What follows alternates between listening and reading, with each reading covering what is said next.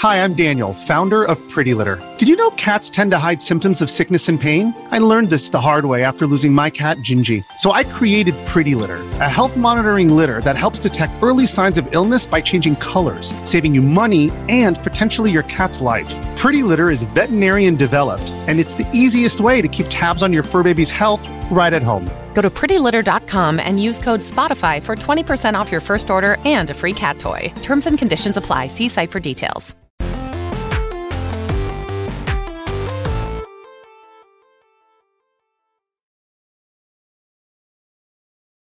Yo, what's up? Welcome to Kind of Funny Games Daily for Wednesday, August 4th, 2021. I'm one of your hosts, Blessing Adeoye Jr. Joining me is the return of Imran, the Don Khan. Blemron Wednesdays are back, Blessing. They're back, baby. Imran, how have you been? I've missed you so much. I've missed you guys too. I've been good. Which, Blemron? Blemron? Yeah, dude, that's what I don't know if you paid attention. That's what the audience calls us. Yeah. There's not really any better way to put our names together. Kevin, what's the best you got? No, that's boring. No. Oh, they can't hear Kevin. Kevin right now is hating on the Blemron name, but I'm telling him right now, I don't think there's any better way to put our names together. Yeah. Plus, the problem is mine and Tim's name is perfect. So we have Timron for that. Timron. Mm-hmm. I forget what Greg and I were. I think that it was just Greg Ron. Yeah. So Blemron makes sense. Blemron at the very least is as good as Greg Ron. Yeah. It could be Blessron, I guess, but I don't know. Blessron works too. Blessron, I do like. I like Blemron because it's so bad, honestly, because it just sounds terrible. Did you ever host with Jerry Petty? No, I don't think. I've been on a show or two with him, but I don't think we've ever hosted together. I'm trying to think of other people you would have hosted with that would have given you combination names. You did Gary Whitta though, right? A few times. I've done a couple of Gary Whitta ones. I've done some Andrea Renee ones. I can't. Never hosted with Janet. With Ron. Yeah, would make sense for you and Gary. I think. Yeah, I mean, those are always Wednesdays when I hosted with Gary Whitta. So I think those were Gary gets his own name. He doesn't portmanteau with anybody. It is always just Whitta Wednesdays. Mm-hmm. Imran, how has the fanbite life been? It's been good. It's I'm really kind of funny is the sort of thing where you get paid to just kind of do whatever you want. I get that here of I just want to write. For example, as an example, I paid too much for Ease 8 because I paid $60 for it, and then a couple of minutes later it went on sale for $20. So I'm just gonna make some content out of this. So that's what I get to do, and then I get to bill it to the company. That's awesome. Well, yeah. I got a lot of questions about Fanbyte because I follow Fanbyte on Twitter. I follow the articles. I read up. All right, you got a job already, so calm down.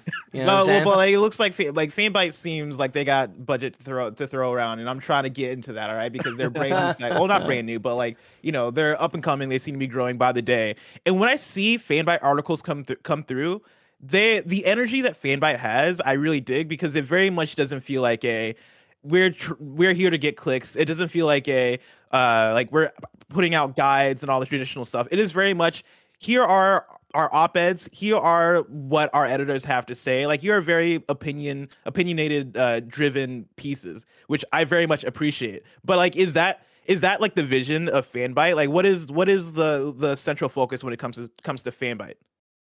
I thought of it as it's like a good Twitter timeline made into a website.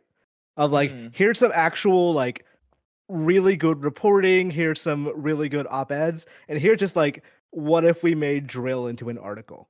And that's kind of how I operate. So because sometimes I'll be yeah, I'm gonna spend a month reporting on this one thing, and other times I will go, I'm gonna spend 5 minutes writing about how annoying Xenoblade 2 not auto-saving is. And those are equal in my mind as stuff I want to do. Mm-hmm. God, that's lovely. Imran, this is the thing I've been saying, right? And I said this to I think it was Naughty Dog or somebody on an episode of PS Love. You only got to pay me $10 more, and I'm yours, Imran. Yeah. All right. Don't let Greg Miller hear this. Greg Miller, if you're listening to this right now, shut this down. That's the worst catchphrase you could ever put together, and I love it so much. You only got to pay me $10 more, Imran. I feel like that's kind of undervaluing yourself a little bit.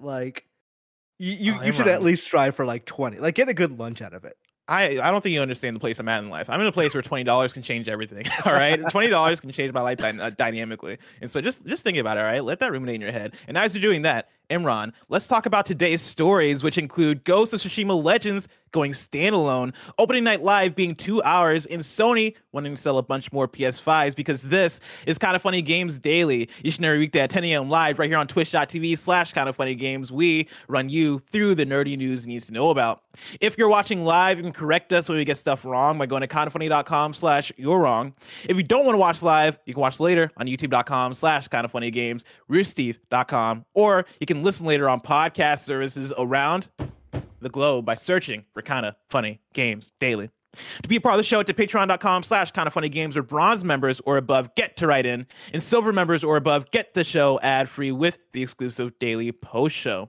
Housekeeping for you, a new Gamescast is up right now featuring special guest Danny Pena from Gamertag Radio. We talk all about our hype game launches of all time, and we talk about that Halo Infinite with Tim and Andy. They, of course, played the Halo Infinite test flight. They're there to give you their impressions along with Danny Pena, who also played, and it's a very good episode. Check that out on YouTube and podcast services around the globe.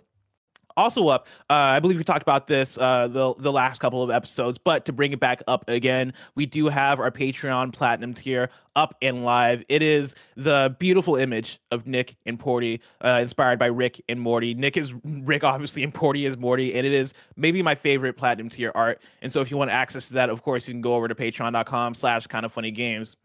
And then tonight, Snowbike Mike and Barrett Courtney are doing an anime movie watch night that's going down at 7:30 p.m. Pacific time, and they're watching a movie called Summer Wars with you, the audience. That's going down right here on twitch.tv/kindoffunnygames, and I believe they're getting that movie on Vudu, and so if you want to watch along, make sure to grab that. And then last but not least, The Blessing Show is back with a special event. That is right. It's a 20-minute episode about Returnal, Hades, and the increasing popularity of roguelites. That is going live as a YouTube premiere tomorrow, that is Thursday, at 9:30 a.m. So you can come through, chat as it's going live, and have a good time. I believe Kevin has the trailer up for us to watch right here. It's going through. Roguelike? I don't know if they can they hear sound, Kevin? Yeah, can you not? It's just dope. I can hear sound. Play it back. Let's watch it back from the top. Roger didn't need the to people go gotta this hear this hard fresh on a trailer. That's the thing I appreciate about Roger, is that I keep telling Roger, you don't we don't need to go this hard. We can relax. Here you go. What the is a roguelike? Blessed Show special event. Again, youtube.com/kindoffunnygames, 9:30. Roguelite. I don't know. There's a difference. We'll figure it out in the video.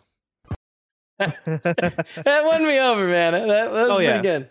Let me tell you, it is the best episode of The Blessing Show. I'll say that right now. Like, it is, we've been working on it for a while. And again, as I was saying earlier, I tell Roger all the time that, hey, we don't need to go this hard. And he just ignores me, and he just puts in all the work he can into these videos, including the trailer. He hit me up about the trailer, and I was like, oh, we're recording additional stuff for the trailer? All right, let's do it.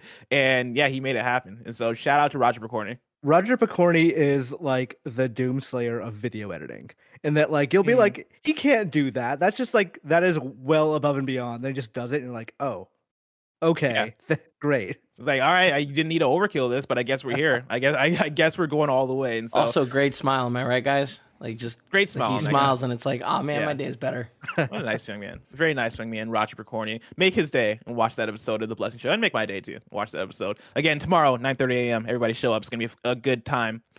Thank you to our Patreon producer, Blackjack. Today we're brought to you by DoorDash and Honey, but I'll tell you about that later. For now, let's begin with what is and forever will be the Roper Report.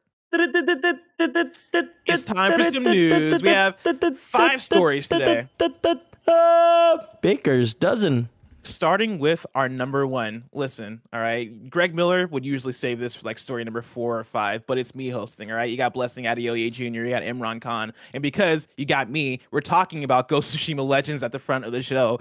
So for story number 1, we finally have details on the new Ghost of Tsushima Legends content coming alongside Ghost of Tsushima Director's Cut. I'm pulling from Darren Bridges, who wrote a whole blog post over on the PlayStation blog detailing what you can expect. And Kevin, I have a trailer you can bring up here. You can bring it up without sound.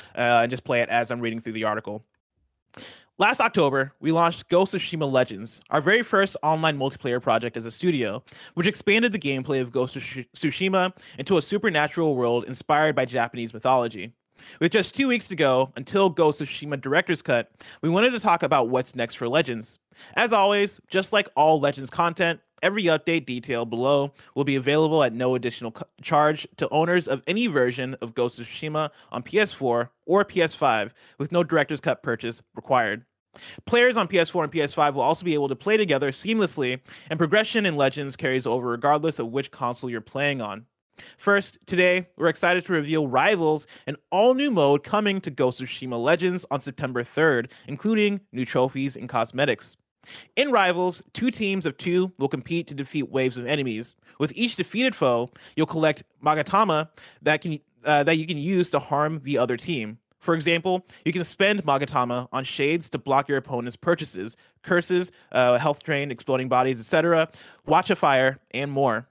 Once you've spent enough Magatama, you'll unlock final stand waves. Complete those before the opposing team to win. Second, at the same time Rivals launches, we'll be releasing the Gear Mastery System. This is a new expansion of the progression system and rewards for Legends. Players who've earned 110 level gear will now be able to bind it to a class and activate mastery challenges. This will allow a piece of gear's key level to be upgraded to 120 and eventually unlock a second perk slot. As you activate mastery challenges, you can also unlock a new ability and new techniques for each class. Starting on August 20th, the release date of Ghost of Tsushima Director's Cut, we're also releasing an update that will add new features to Legends, including some changes based on feedback from the community. This new standalone version of Legends will be available on the PlayStation Store for $19.99. That is $19.99. You're getting a standalone Legends.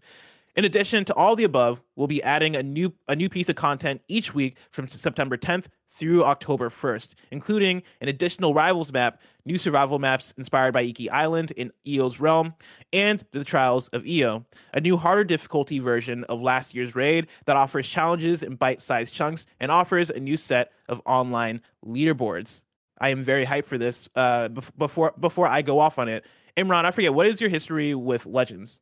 I've never got a chance to play Legends. I didn't find a group immediately because I think I want to say I was busy around the time it came out, but watching this and hearing about it and I don't know, I feel like I missed out based on the things you specifically say about it. Mm-hmm. 2, I kind of maybe I want to leap into this thing. Maybe I get together with I know Khalif asked the other day maybe we should get into Ghost of Tsushima Legends, so maybe that's what I do, especially with this news. Here's my question to you, Blessing. Mm-hmm. Is it possible that secretly Sucker Punch is a GOAT multiplayer developer? Oh, man, I like this question. I really like this question because when I read through this news story and I see the fact that they are dropping Legends as a standalone thing, of course, it still comes with base Ghost of Tsushima for free, but they're making it available for $20 if you don't even want to buy the core Ghost of Tsushima Legends single player experience. That to me tells me that they know what they have here, and they are trying to bring in more of a player base into Legends and introduce more people to it because they have a future for it. Talking about weekly updates from September to October also tells me that they are thinking about it in a bigger way. And I would be shocked if by the next time we get Ghost of Tsushima 2, right, that Legends 2 isn't a thing that's already standalone and isn't already expanded into something even bigger and better. Because even as I was going through pulling in news stories for this KFGD, I went and I just searched Ghost of Tsushima Legends on YouTube in search of this trailer that Kevin's playing, and I was reminded of all of the reviews and impressions that came out for Legends during last year when it came out, and videos talking about how, oh man, Ghost of Tsushima Legends is really putting a lot of games as service games to shame based on how good it is, based on how fun the content is, based on how much content there is, and based on how satisfying the gear and loot and upgrade system is there. I think Sucker Punch, if not a GOAT multiplayer developer, has the stuff to actually have a really good multiplayer games on their hand that they can actually make last for years if they wanted to give it the support.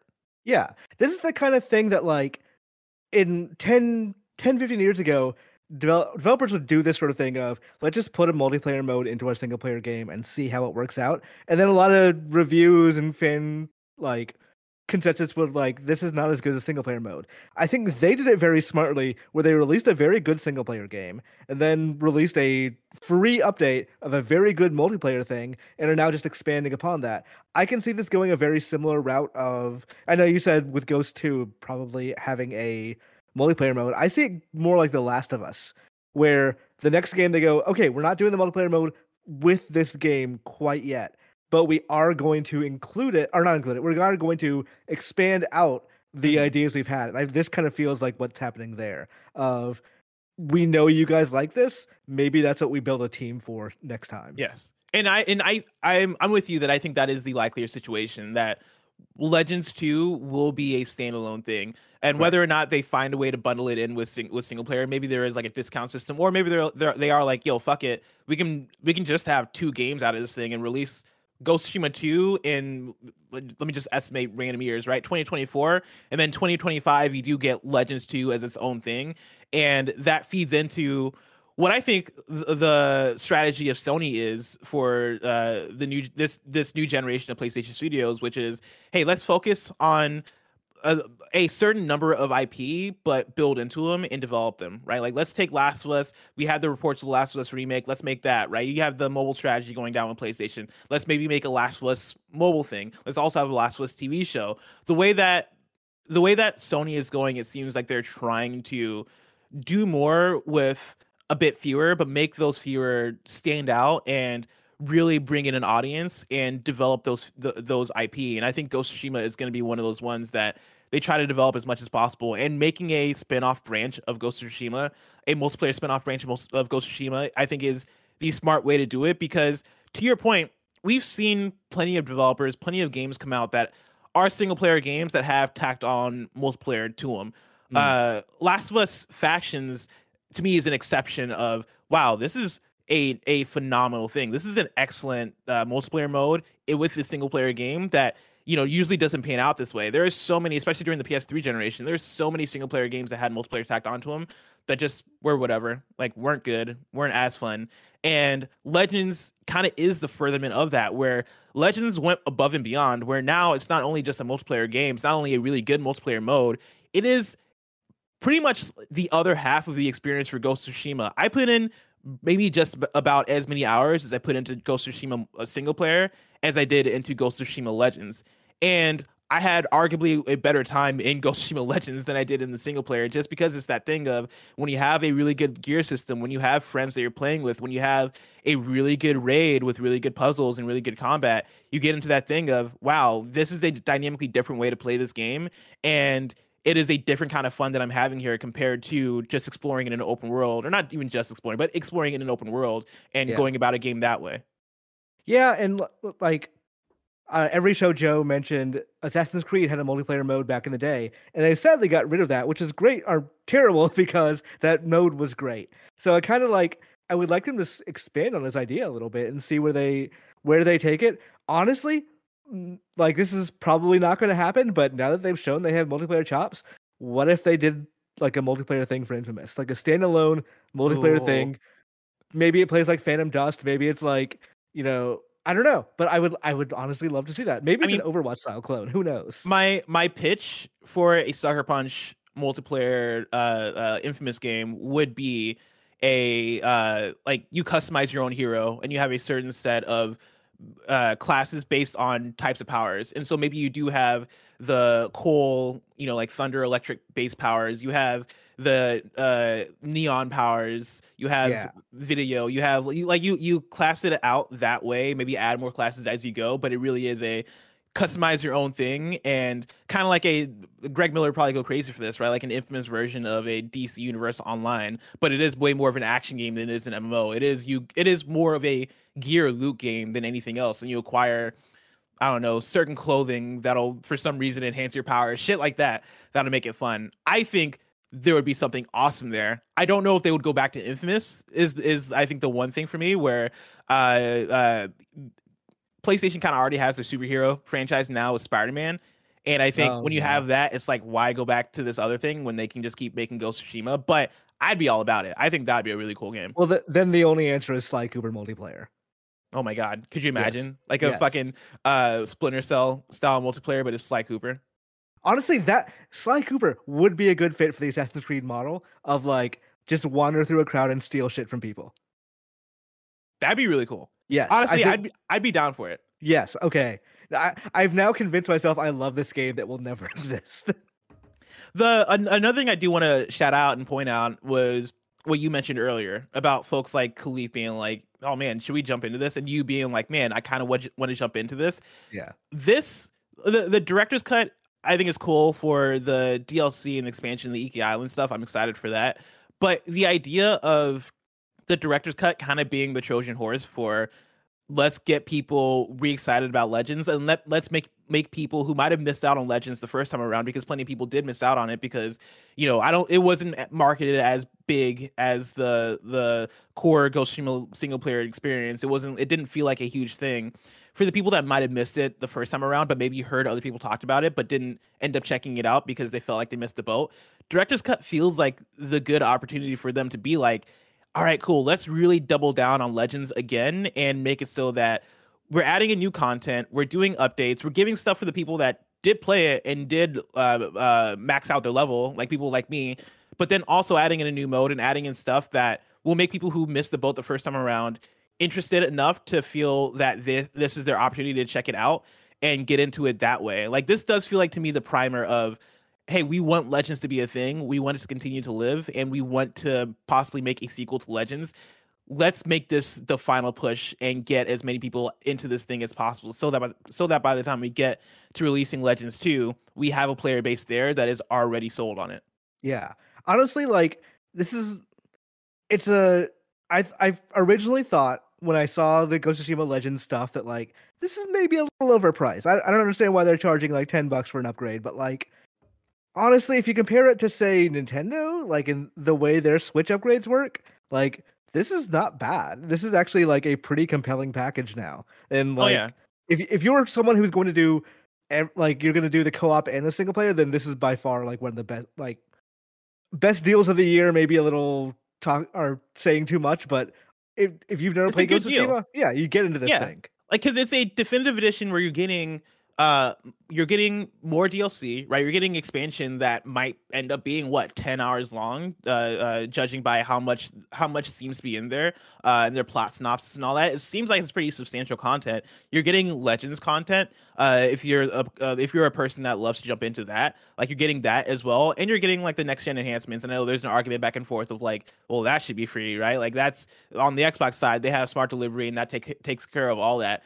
I do think there is a push and pull there of what is worth what, but for what this is, they're marketing it as a director's cut, which is basically a definitive edition with more content in there. So I understand the premium price tag alongside that.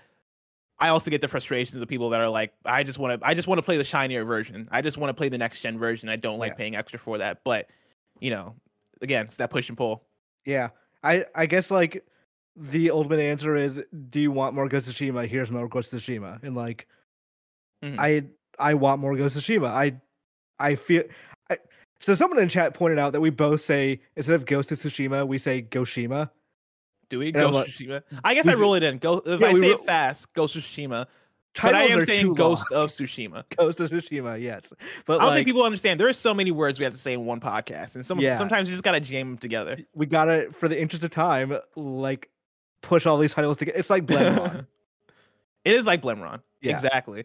Imran, let's get this Blemron train continuing to go with story number 2.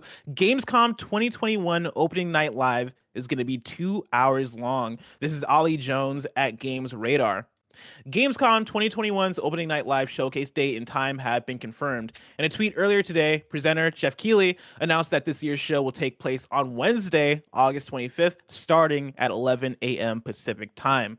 The 2-hour showcase will offer a, quote, new look at this holiday's biggest upcoming video games and what lies beyond, end quote. Jeff Keighley tweeted out the following, quote, 3 weeks from today, get a new look at this holiday's biggest upcoming video games and what lies beyond at Gamescom opening night live, a live 2-hour showcase, end quote. Last year's opening night live featured an impressive slate of games, game trailers. Call of Duty Black Ops Cold War, Dragon Age 4, and Ratchet & Clank Rift Apart were among the highlights featured in 2020. With a whole suite of titles due out this year, now delayed into 2022, including God of War Ragnarok and maybe even Horizon Forbidden West, and a full 2 hours of games to show off, this year's Gamescom could be pretty stacked, making Opening Night Live 2021 a showcase that's not to be missed. Imran, where are you at with Opening Night Live this year? Do you feel like it's a different one this year now that it feels like there is so much to talk about because games have gotten delayed and you have a big 2022 to look forward to now in games? So like last year we streamed it, and I remember being like, there's not a whole lot to this show. Like it was, I mean, granted that was Jeff Keighley's first Gamescom Opening Night Live, I think, and there was I just think like that was his second or third because he did a live. I think he did a live one in front of an audience a few years ago. okay. So he's Oh yeah, he has a few he's done. that was the one they actually showed what Death Stranding was. The one before that. Yes. And So Erica. last year's was like, okay, they said Ratchet and Clank was launch window, and that was kind of the biggest takeaway from that show. Mm-hmm. I think after Summer Games Fest, which was also, Elden Ring aside, not super bombastic, I think I'm cautiously optimistic about this. Like, Jeff Keighley knows his shows need at least one big thing. So like I'm watching for the expectation of one big thing. But also last year was like there were new consoles on the way, but also it was a pandemic year, so it's really hard to say like how it should have been versus this year, which is still has a pandemic, but there's no new consoles.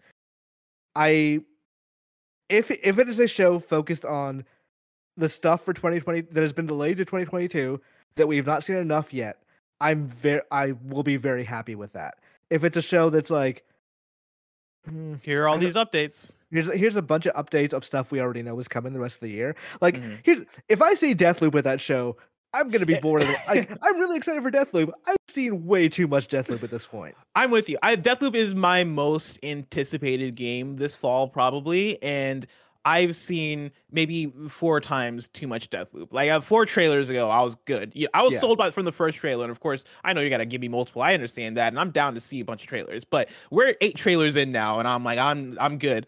I'm good. That's enough slices. All right.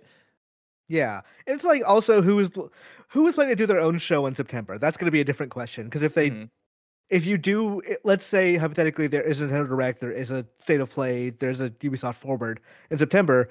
I don't see any of those companies showing big things necessarily for Gamescom. I also expect, like, based on what Jeff Keighley has been tweeting, I'd expect some Activision Blizzard presence at his show, which maybe that's not going to be reading the room quite well. Who knows? I mean, We'll that's a good point. Like, do you see Activision Blizzard presence at a show that's going down 3 weeks from now? Because I think if that was the expectation before, if that was the plan before, I don't know if that's still the plan. We're in an interesting place where Call of Duty is a game that has to come out in the fall for Activision, and that's a game that they're going to want to promo at some point. But how they go about promoting it is going to be really interesting, because over the last couple of weeks, we've seen pretty much all their social media stop. We've seen them stop promoting new stuff. We've seen them kind of halt everything based on all the allegations and all the reports and the lawsuits and everything going down with Activision Blizzard. It is a shitstorm over there right now. Yeah. And so I don't know. 3 weeks from now doesn't feel like long enough to let things kind of chill down. Like, it feels like, and especially for Jeff Keighley, and you're doing Gamescom Opening Night Live for him, I could see Jeff being like, Call of Duty is big. Call of Duty is a big get for us, but not right now. Like, you guys are going to bring more harm than good if I'm going to show you guys off at our conference. I mean, Diablo is like, honestly, I bet he would love to show Diablo there. But do you show Diablo now in a situation where people are going to be like, I can't believe he took Activision Blizzard money? Yep. Or he or Gamescom or whoever. Who knows what's actually like? It's hard to guess. I am hopeful for the best. I am hopeful that it's going to be a very good show. There's a lot of possible pratfalls between now and the end of Gamescom. Imran, I want to bring in a question from Comrade Blue, who writes into patreon.com/kindoffunnygames, just like you can, and says, "Hey, Blessed Imran, with Jeff announcing that Gamescom is going to be 2 full hours, do you expect to see any Game Awards level big banger announcements? If so, what would you like to see? Do you also think that this is where Sony will formally address the Horizon delay, or will we have to wait for another state of play? Thanks for the great content." There's a few things that I bring in going into this. The fact that you kind of mentioned it before, right? Like, what do people have going on in September and beyond in terms of their own events? PlayStation being the big one.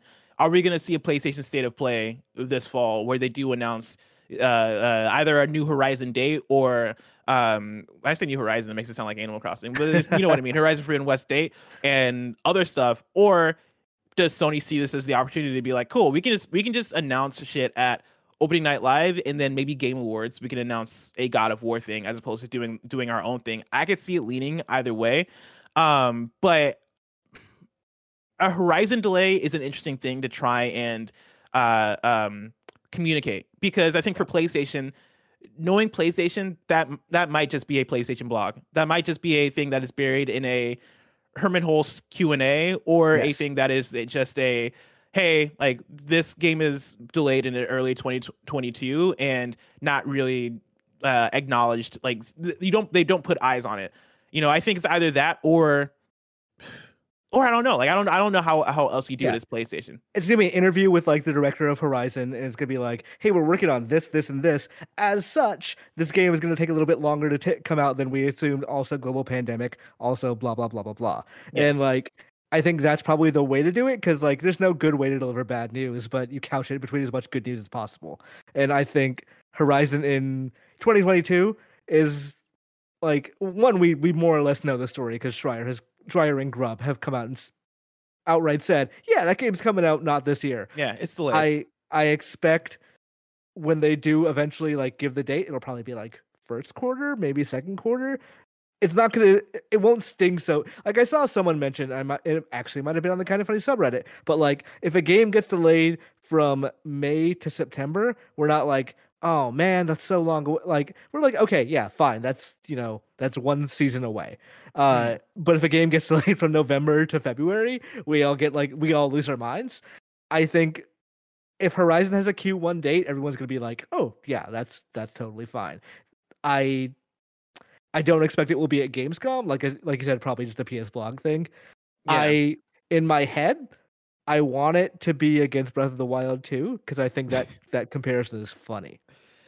Dude, I feel like it sucks that Horizon continues to be in the place where in 2022 is gonna get those comparisons, especially if it somehow comes out after Breath of the Wild 2. It is especially gonna get those comparisons. And next year for Game of the Year, it might not matter as much because it's gonna be a very competitive Game Awards year next year when we're talking about Elden Ring and possibly a Starfield and God of War Ragnarok, and the amount of big heavy hitter games that are slated for 2022 right now is insane. That Horizon Forbidden West is one that, unless like it is a banger, because of course I think Horizon Zero Dawn, the first one, was a banger, but like, I wouldn't compare it in my mind to a God of War or a like S tier.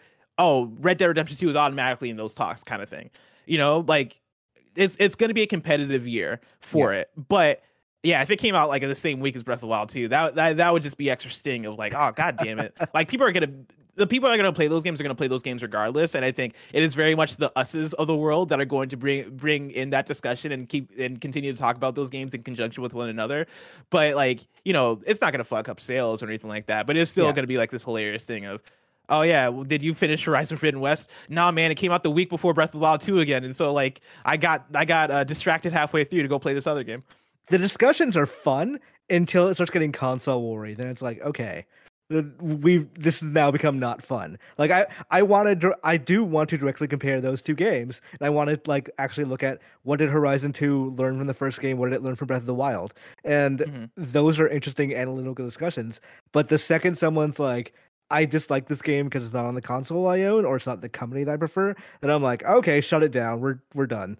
Yeah, we're done here. It's nothing. Yeah, I think I'm at the place now where I don't think we see Horizon at opening night live whatsoever. Because I think if you're gonna come out and talk about a delay for that game, you're going to talk about it while also giving the stamp for, it's coming out March 3rd.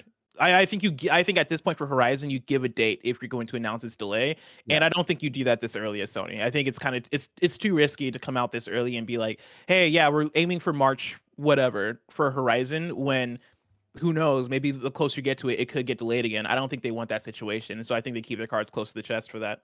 Yeah, I think if I had to guess, I would say probably does not fall in this financial year, so maybe April, but we'll see. Like our April through whatever the rest of the year, but like.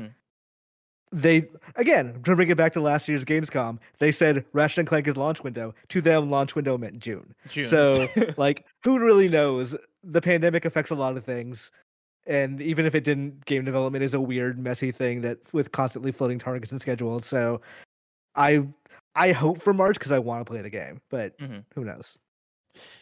Imran, let's keep talking about Sony. With story number 3, Sony wants to sell 22 million PS5s by March. This is from Andy Robinson at Video Games Chronicle. Sony claims it secured enough components to put 12 million more PS5 consoles into the market during its current fiscal year, which ends March 31st, 2022. Speaking during a web call on Thursday, transcribed by VGC, CFO Hiroki Totoki claimed that Sony has secured enough semiconductors, which have been in short supply during the pandemic, to achieve its fiscal year target of selling 14.8 million PS5s. Quote, the shortage of semiconductors has impacts in various areas, and through various measures, we have been taking some action, he said. For PS5, the target has been set for the number of units to be sold this year, and we have secured the number of chips that is necessary to achieve that. Regarding the supply of semiconductors, we are not concerned, end quote. In Sony's previous earnings call in April, Totoki had said that Sony did not expect to completely resolve supply issues that have seen PS5 widely sold out since launch. The exec said at the time that Sony was considering various solutions to help it cope with a global shortage of hardware components, including potentially altering hardware designs or sourcing secondary suppliers. The console remains hard to find 9 months after its launch last November, with each new batch of systems selling out almost instantly. While it is unlikely that Sony's news will change this in the short term, the hope is that by securing these semiconductors, it will eventually be able to produce enough supply to meet demand. 7.8 million of those PS5 sales were recorded during Sony's previous fiscal year, meaning it has around 12 million of its current FY target left to go. Imran, do you believe that we can sell 12 more million PS5s by March? There should be, like, even if you didn't release another piece of software for that thing, I think momentum is going to carry it. Just the fact that people can't play or can't own one right now, I think is enough to drive them wanting one. What's interesting to me in all these Sony things is that like the fact we don't hear about anybody owning those things, but they're breaking records left and right. Like these things are selling quite fast, and like supply 22 million by the end of the second year is like that's as much as that's more than the GameCube sold over 5 years. Like it's not a small number.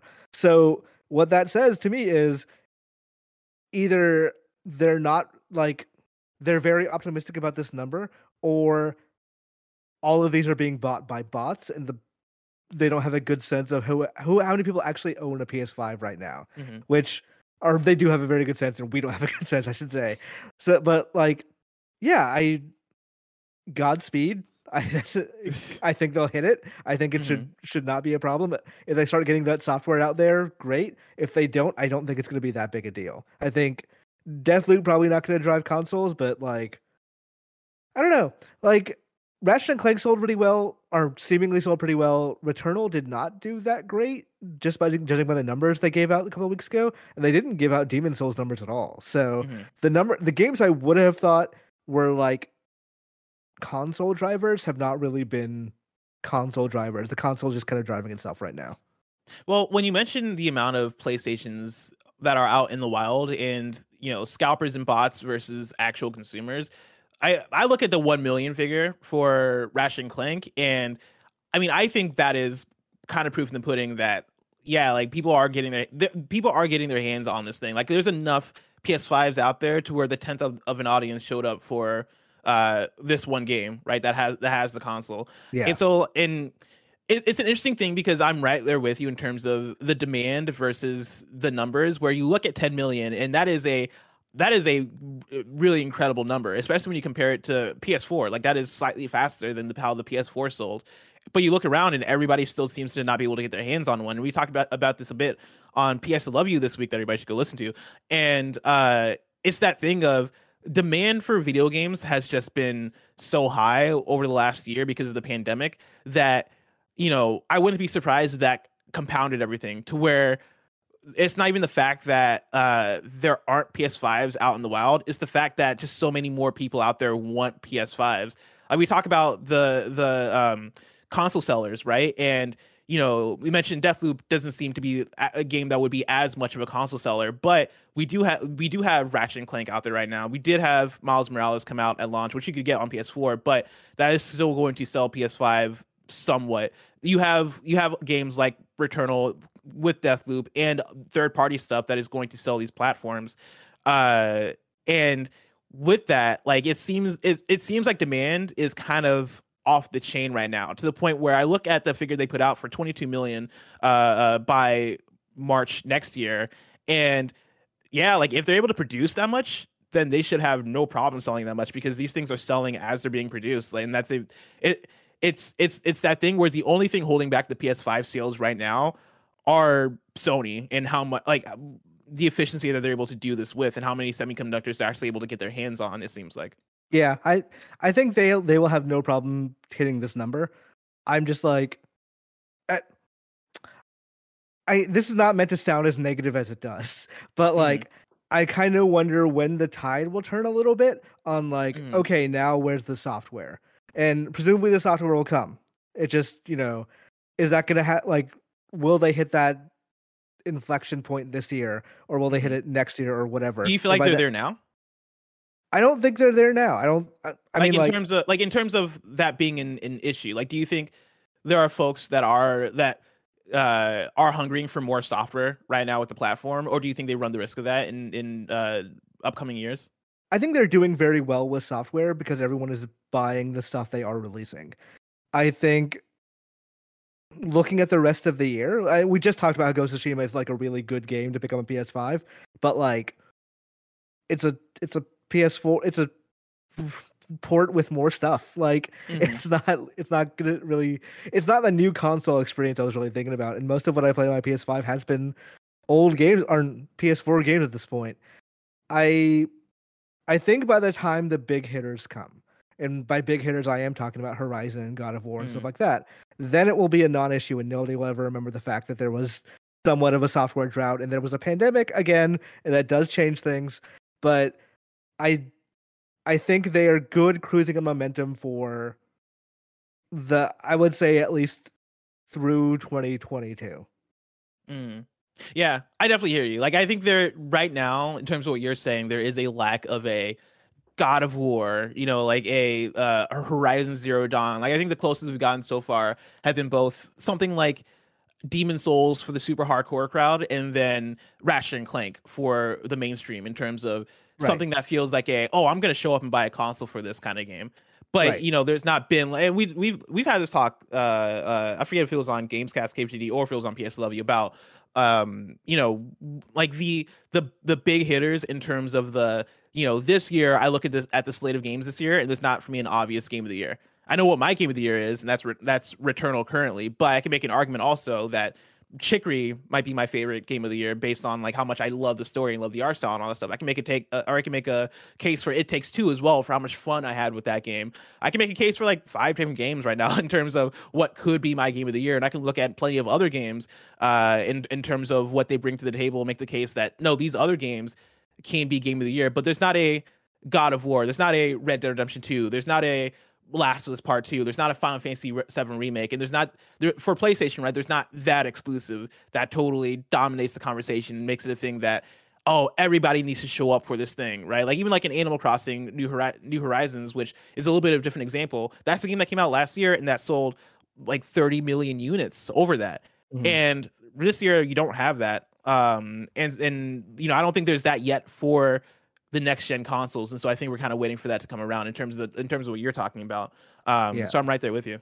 I think this is the year that like we're really feeling the effects of stuff that should have come out last year and still can't come out this year, and will probably come out next year. But I think like the reason I harp on software for the PS5 so much is that I felt like Ratchet and Clank should have been the turning point where the floodgates just open. And again, I mentioned this 17 times during this podcast show, whatever.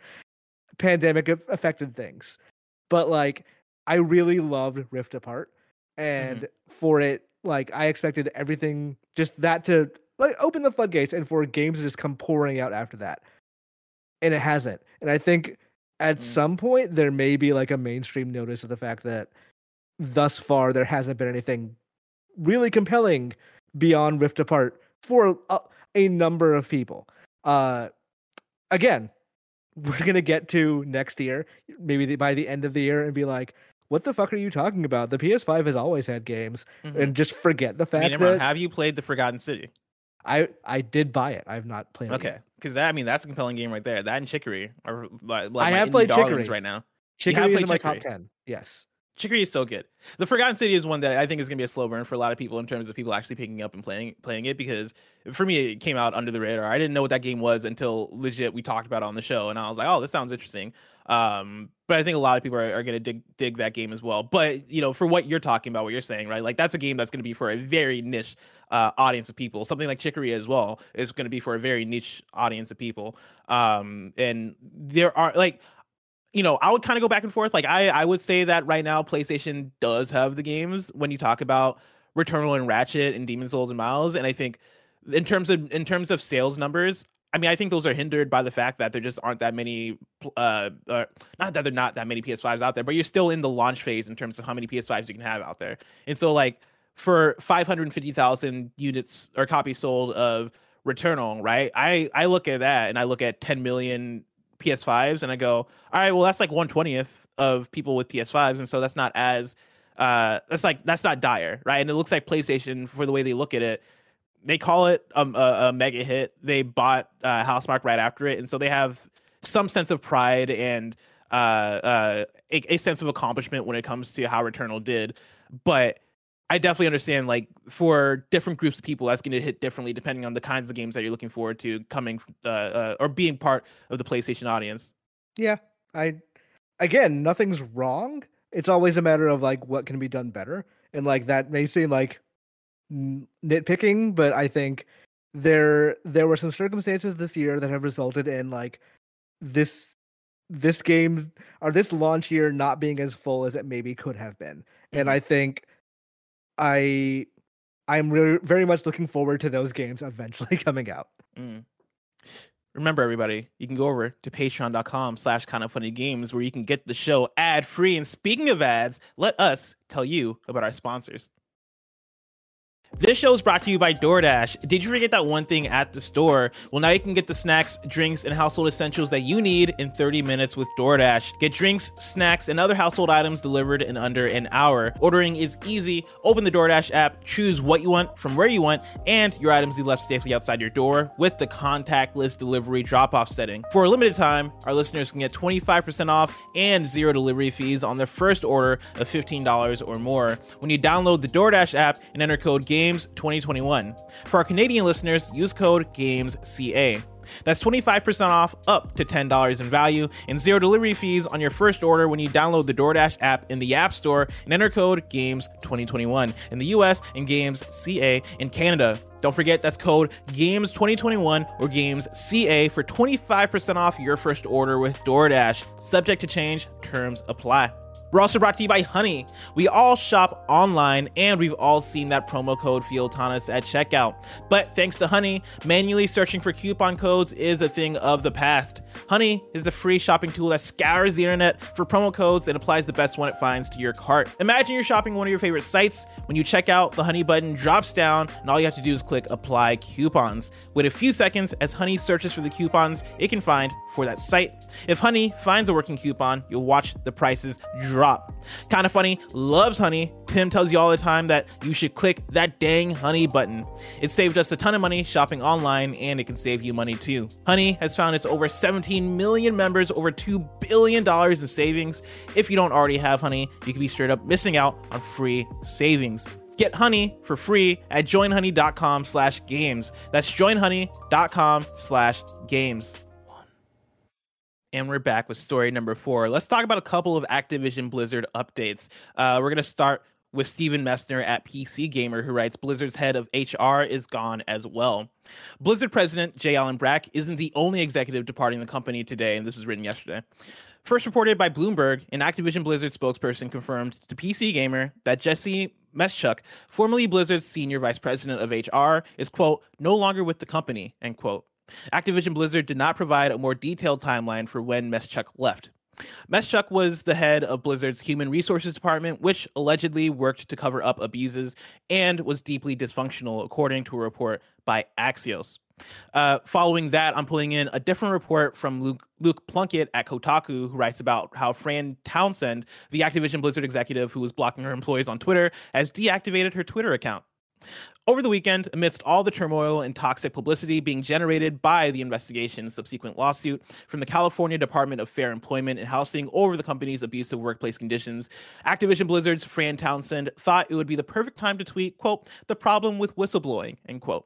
In an update, Fran Townsend now appears to have nuked her Twitter account altogether. We've reached out to Activision Blizzard for further clarification. To recap, this is a woman who, in the wake of the DFEH's suit becoming public, sent an email to staff calling it meritless and was so widely criticized, it was specifically mentioned as a cause of last week's walkout.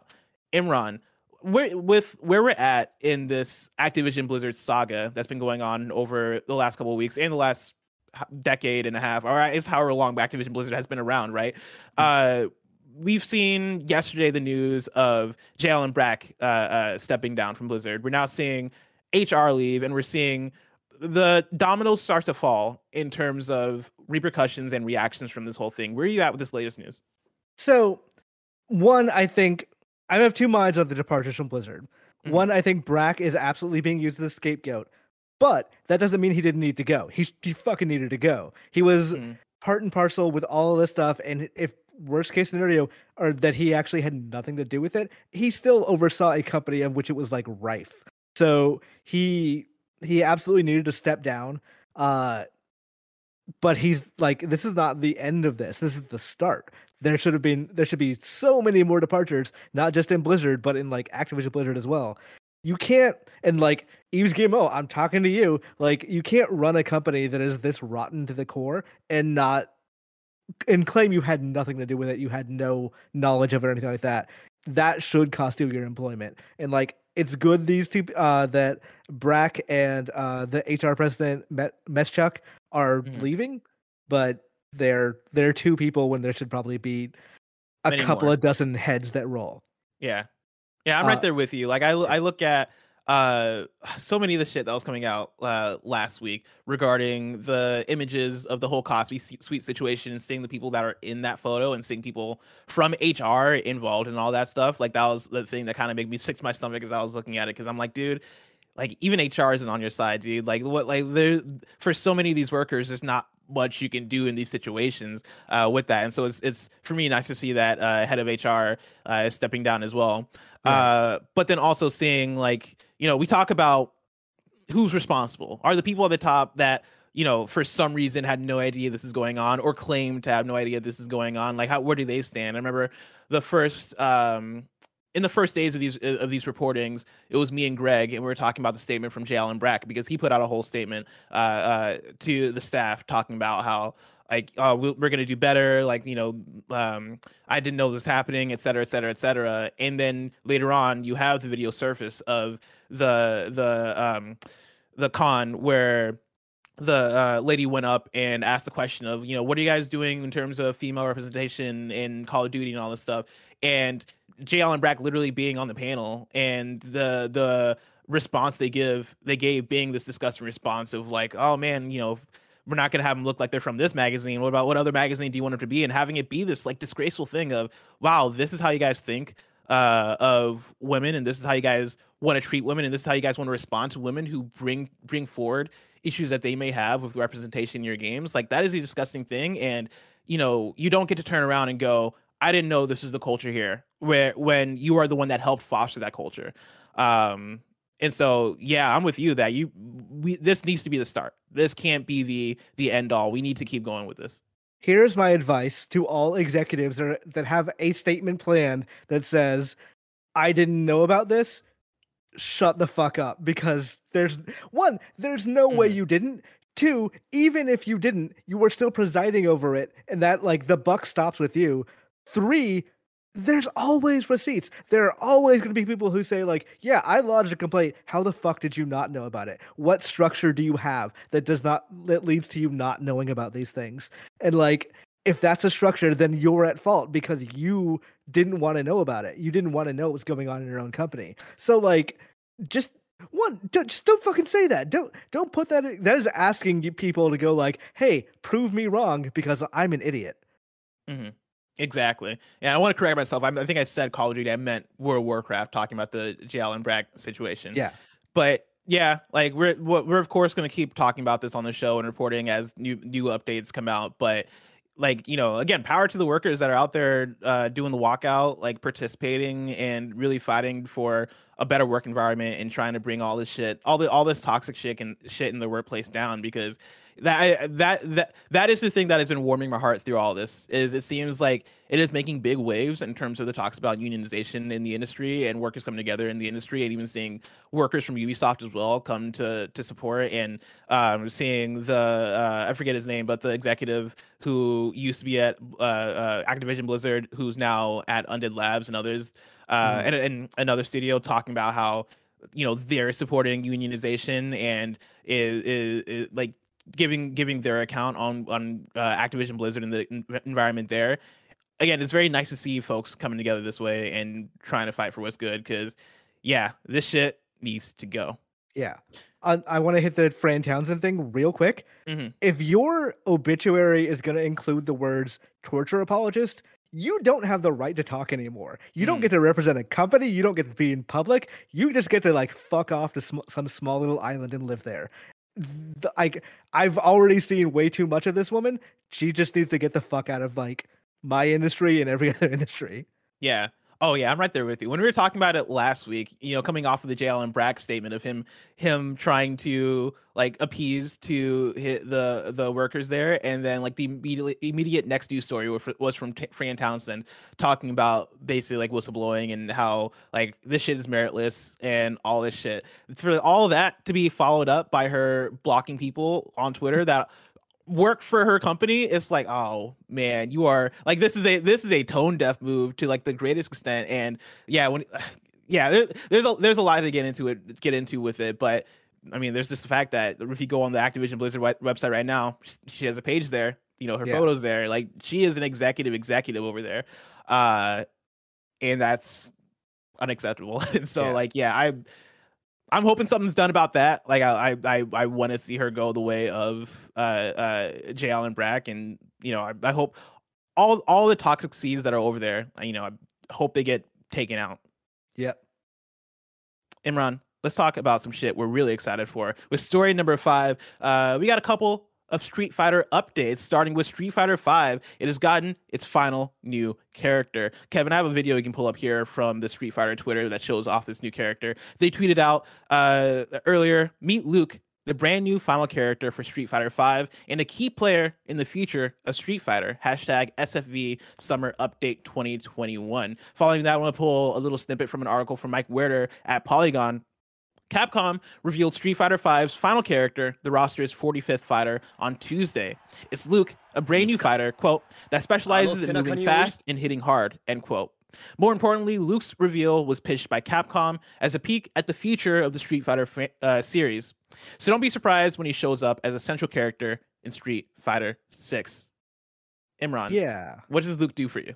Nothing really. And also, I think it kind of sucks to, like, end Street Fighter 5 with a character that's just a tease for the next game. Like presumably Luke is going to be like the non-Ryu protagonist of the next game, like Nikali was for this one, and presumably he will matter just as much Nikali did in this game, which is not at all. But I don't know.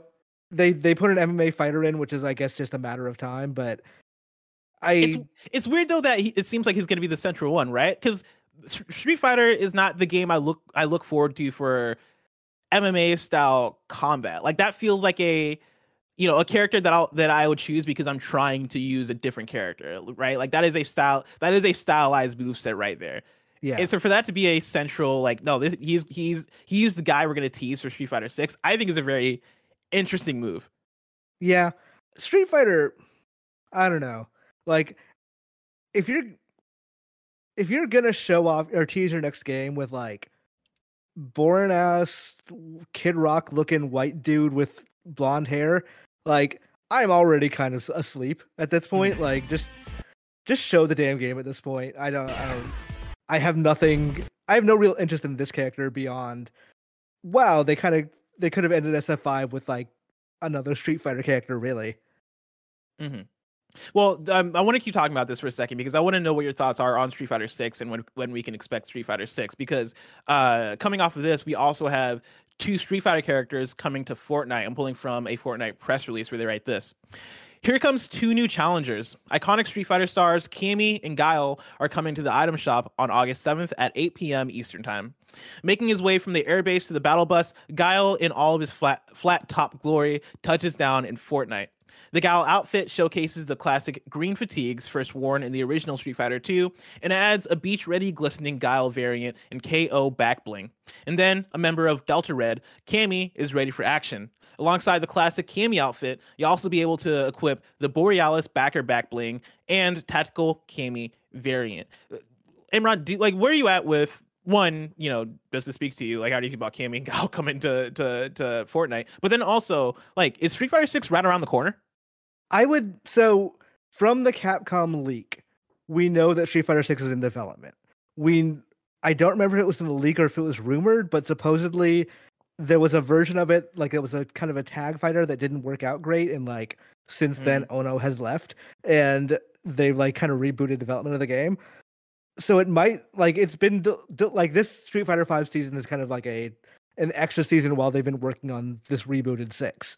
So I assume it was probably like at the end of a Capcom Pro Tour, or maybe now that Sony owns Evo, maybe it's at next Evo or something, like to be revealed. But I don't think it's more than like a year and a half, or a year and a half away. Like I assume it's probably fairly around the corner. In terms of the Fortnite characters, Cammy looks great. I really like that they gave her pants. Honestly, like that is it fits her character. It fits fits a good design. It's a little surprising considering how horny Chun-Li was, but like cool. Guile looks. I'm not going to talk shit about Halloween, but it looks like a Halloween ass costume. It looks like a guy that you knew from college deciding he wants to go as Guile to the party and got it together in the last like 2 days. Damn. Just straight up roast. Look at like it looks like the hair is just pasted on. Hold on, Kevin, can you bring it up again? I got to see it one more time. Like and the face looks wrong. The outfit look like I don't know. It's not Guile in any way. I think. Hold on, I'm pulling it up right now. Okay, I'm getting a closer look. I see what you're saying. Got it. I see what you're saying. When you look at his actual face, yeah, it doesn't look like the main Guile aspects of this dude is the hair and the outfit, but like his face is kind of off in terms of Guile. I feel what you're saying there. Especially if you compare them to like when if you're you compare them to the Ryu and Chun-Li Fortnite skins, those were a lot better. But I think Capcom just straight up gave them models for that one, and this one they're like, well, what do we do? So Cammy looks fine. Guile, I think, looks super off. Imran, I'm super excited. Sorry, I was going to say Cammy's face also looks really weird. Yeah, and not like Cammy has ever looked. Yeah, before. I definitely agree with that too. I just like the pants. I think it's interesting how many Street Fighter characters now are in Fortnite. Like it seems like they got a really good thing going on. Because that makes it 4 between Ryu, Chun-Li, Cammy, and now Guile. Yep, that's a lot of Street Fighter characters in Fortnite. I assume at some point they will add Zangief and M Bison or something, and like Dude, just get them all in there. Just get the whole Street Fighter cast in there, and get the entire World Warrior set in there, and then make a fighting game mode and put it in there, and be like, "Cool, we're making our own Street Fighter 6." You could do one-on-ones using the creation mode, I think. Yeah. Yeah. But like, I want fighting game mechanics, because in there, if you want to make a fighting game mode using the creation mode, you're basically just gonna have axes, and you're gonna be axe chopping each other. I want fists flying. I want mechanics. I want to do quarter circles. I mean, you could also just play Street Fighter at that point. Yeah, who wants to do that? Who wants to do that? Imran, I'm very excited to see what Street Fighter 6 is and when it eventually is revealed and comes out and is a PlayStation exclusive, yada yada yada. But all that is just so far away. If I wanted to know what's coming out to mom and pop shops today, where would I look? The official list of upcoming software across each and every platform, as listed by the Kind of Funny Games Daily Show host each and every weekday.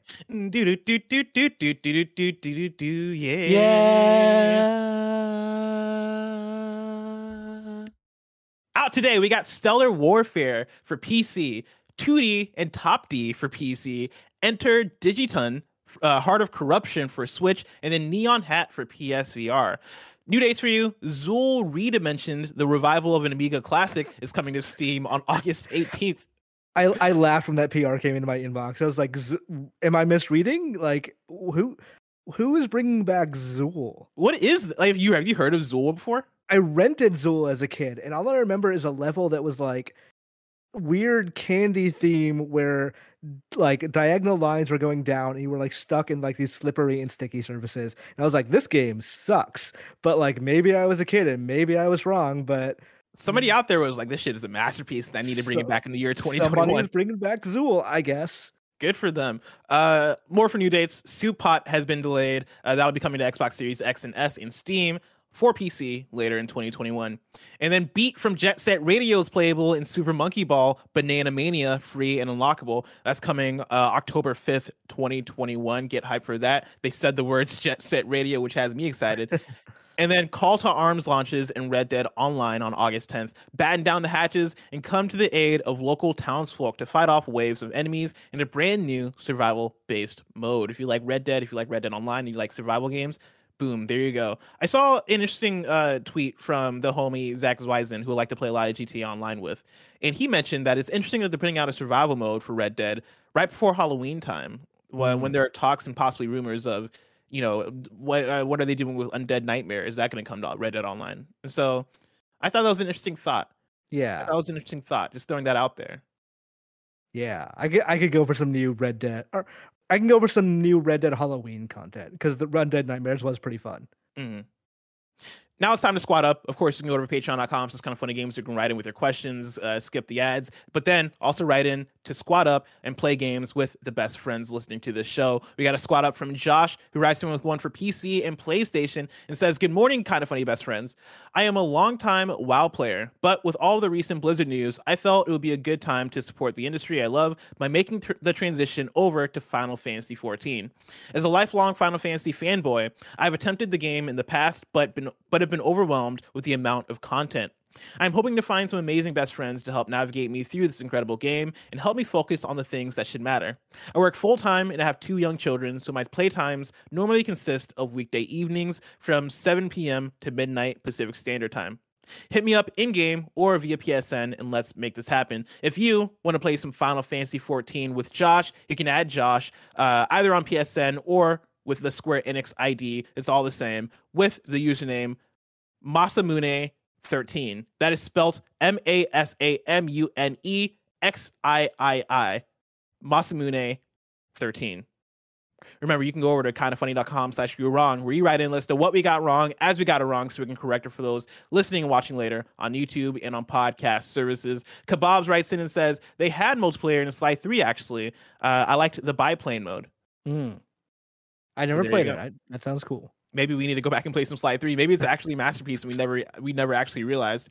Nano writes in and says, Imran mentioned Sucker Punch making a more multiplayer-focused game with Infamous. Back in May 2021, new job listings at Sucker Punch already are looking for people to design, quote, a spectacular multiplayer game, implying a new multiplayer-focused IP. And I just imagine there's going to be more Ghosts of Tsushima Legends. And so I'm hyped for that. Yeah, I am hyped for that. Nano writes in again and says 2019 was Keely's first opening night live. Okay. Nano also writes in again, says the former Blizz dev is now Undead Labs founder Jeff Strain. Let's see. Thank you for that. Number one Guile fan. That's not you're wrong, but I'm just gonna keep that one in my pocket because I do want to check out that link. I think that's good for you wrong. Yeah, we're good for you wrong. Yeah. There's some added context here from a couple other folks that I appreciate. People in chat are chanting hashtag save Sly. And so people are very passionate about that Sly Cooper. And so I don't know, join the cause. If you're watching on YouTube below, also comment hashtag save Sly, I guess. There you go. This week's hosts for Kind of Funny Games Daily go like this. On Thursday, you're getting a Tim Tam Thursday. That's Timothy and Timur Hussein. Friday, you're getting Greg and Tim. If you're watching this live on Twitch right now, after this is Mike and Barrett continuing on with their playthrough of Metal Gear Solid. If you want to catch that stream later, remember to subscribe to youtube.com/kindoffunnyplays. Of course, this has been Kind of Funny Games Daily, each and every weekday live right here on twitch.tv/kindoffunnygames. We run you through the nerdy news you need to know about. We have a Patreon post show for those that are subbed at the silver level of patreon.com/kindoffunnygames, so stick around for that. Otherwise, until next time, Game Daily.